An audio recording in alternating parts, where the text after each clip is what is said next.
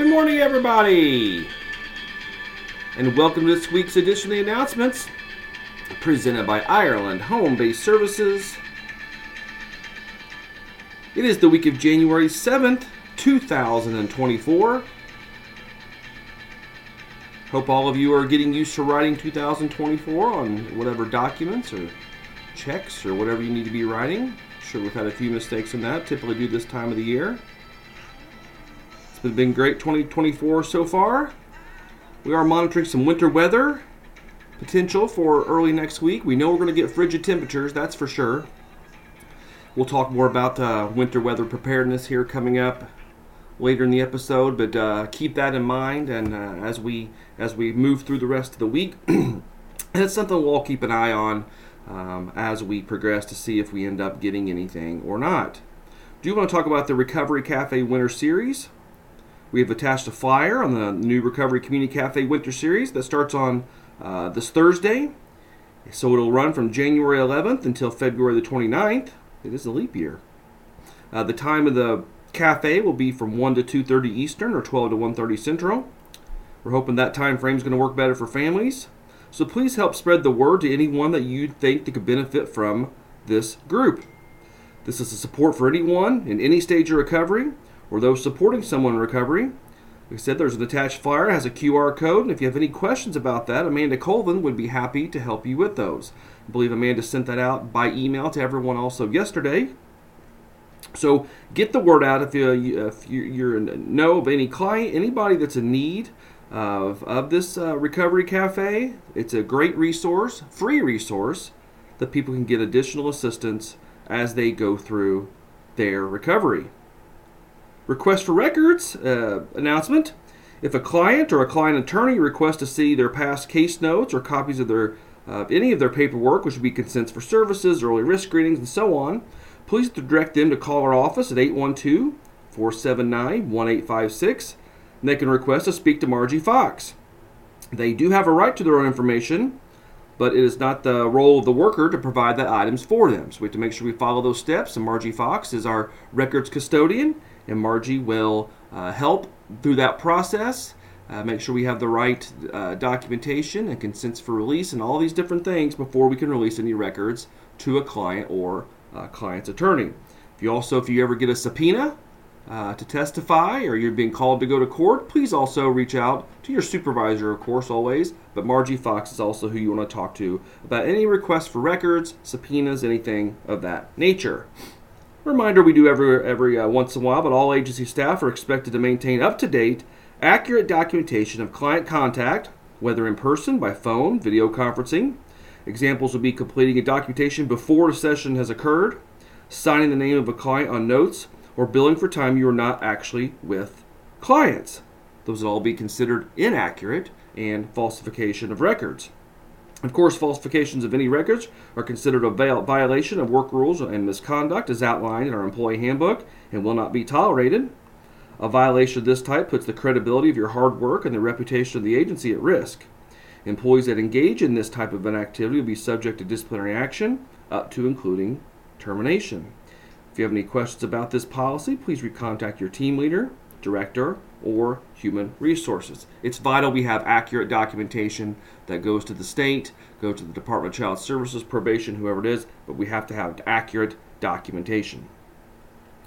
We're going to talk about, of course, I think everyone's at this point heard about the fentanyl crisis that our country is facing.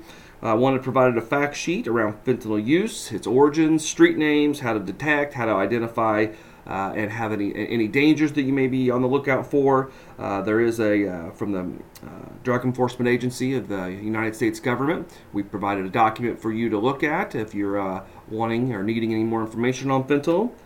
It's good information to pay attention to, so you can help identify that type of a thing in any of your clients or anybody that you may just be on the lookout for. So take some time to educate yourself on fentanyl.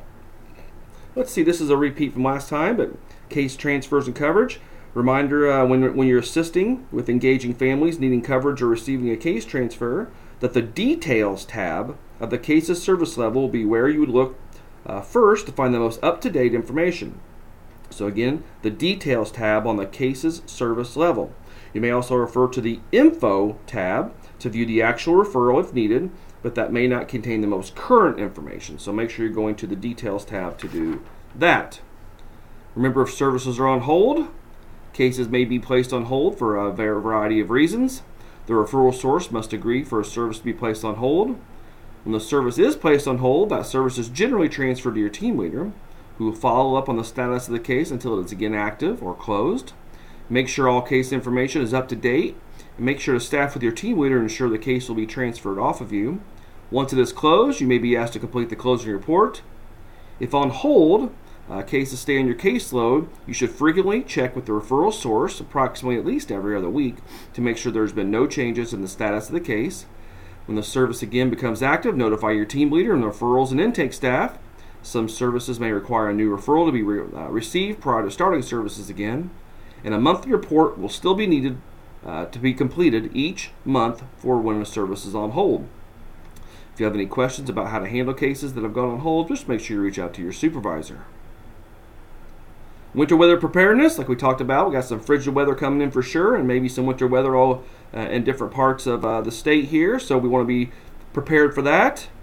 For your car, make sure you always keep at least a half a tank of gas in your car during the winter months, and keep the following items in your car: a blanket or a coat, a gloves, a winter hat, if you have a small snow shovel or a snow shovel to fit in your trunk, an ice scraper, a bag of kitty litter or ice melt, that would be if you're unable to gain traction on icy conditions.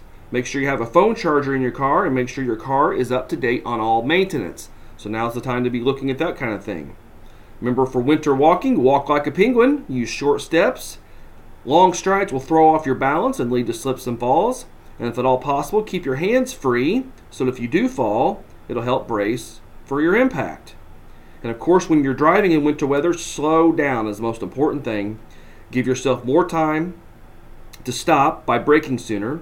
Don't attempt to change lanes frequently, and allow for much more distance between you and the car or vehicles in front of you. In the event of ice or snow, supervision and management will be in contact through text messaging or phone calls or emails if a decision has been made not to transport clients or not to travel at all. So make sure you're keeping an eye on all forms of communication during these periods of winter weather, and keep your supervisor up to date with road conditions in your area.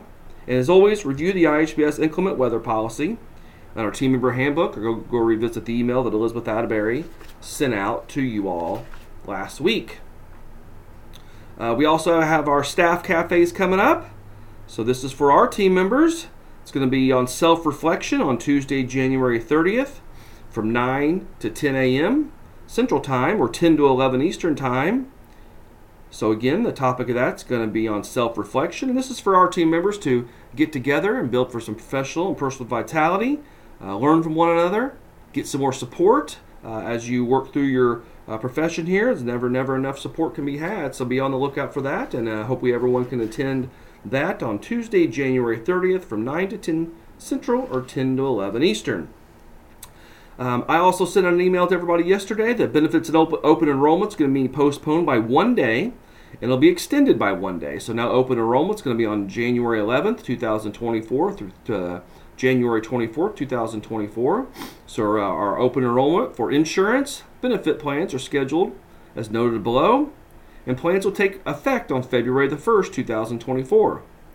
If you're currently enrolled in IHBS benefits or expected to enroll in benefits this year, your attendance at one of the open enrollment meetings is required.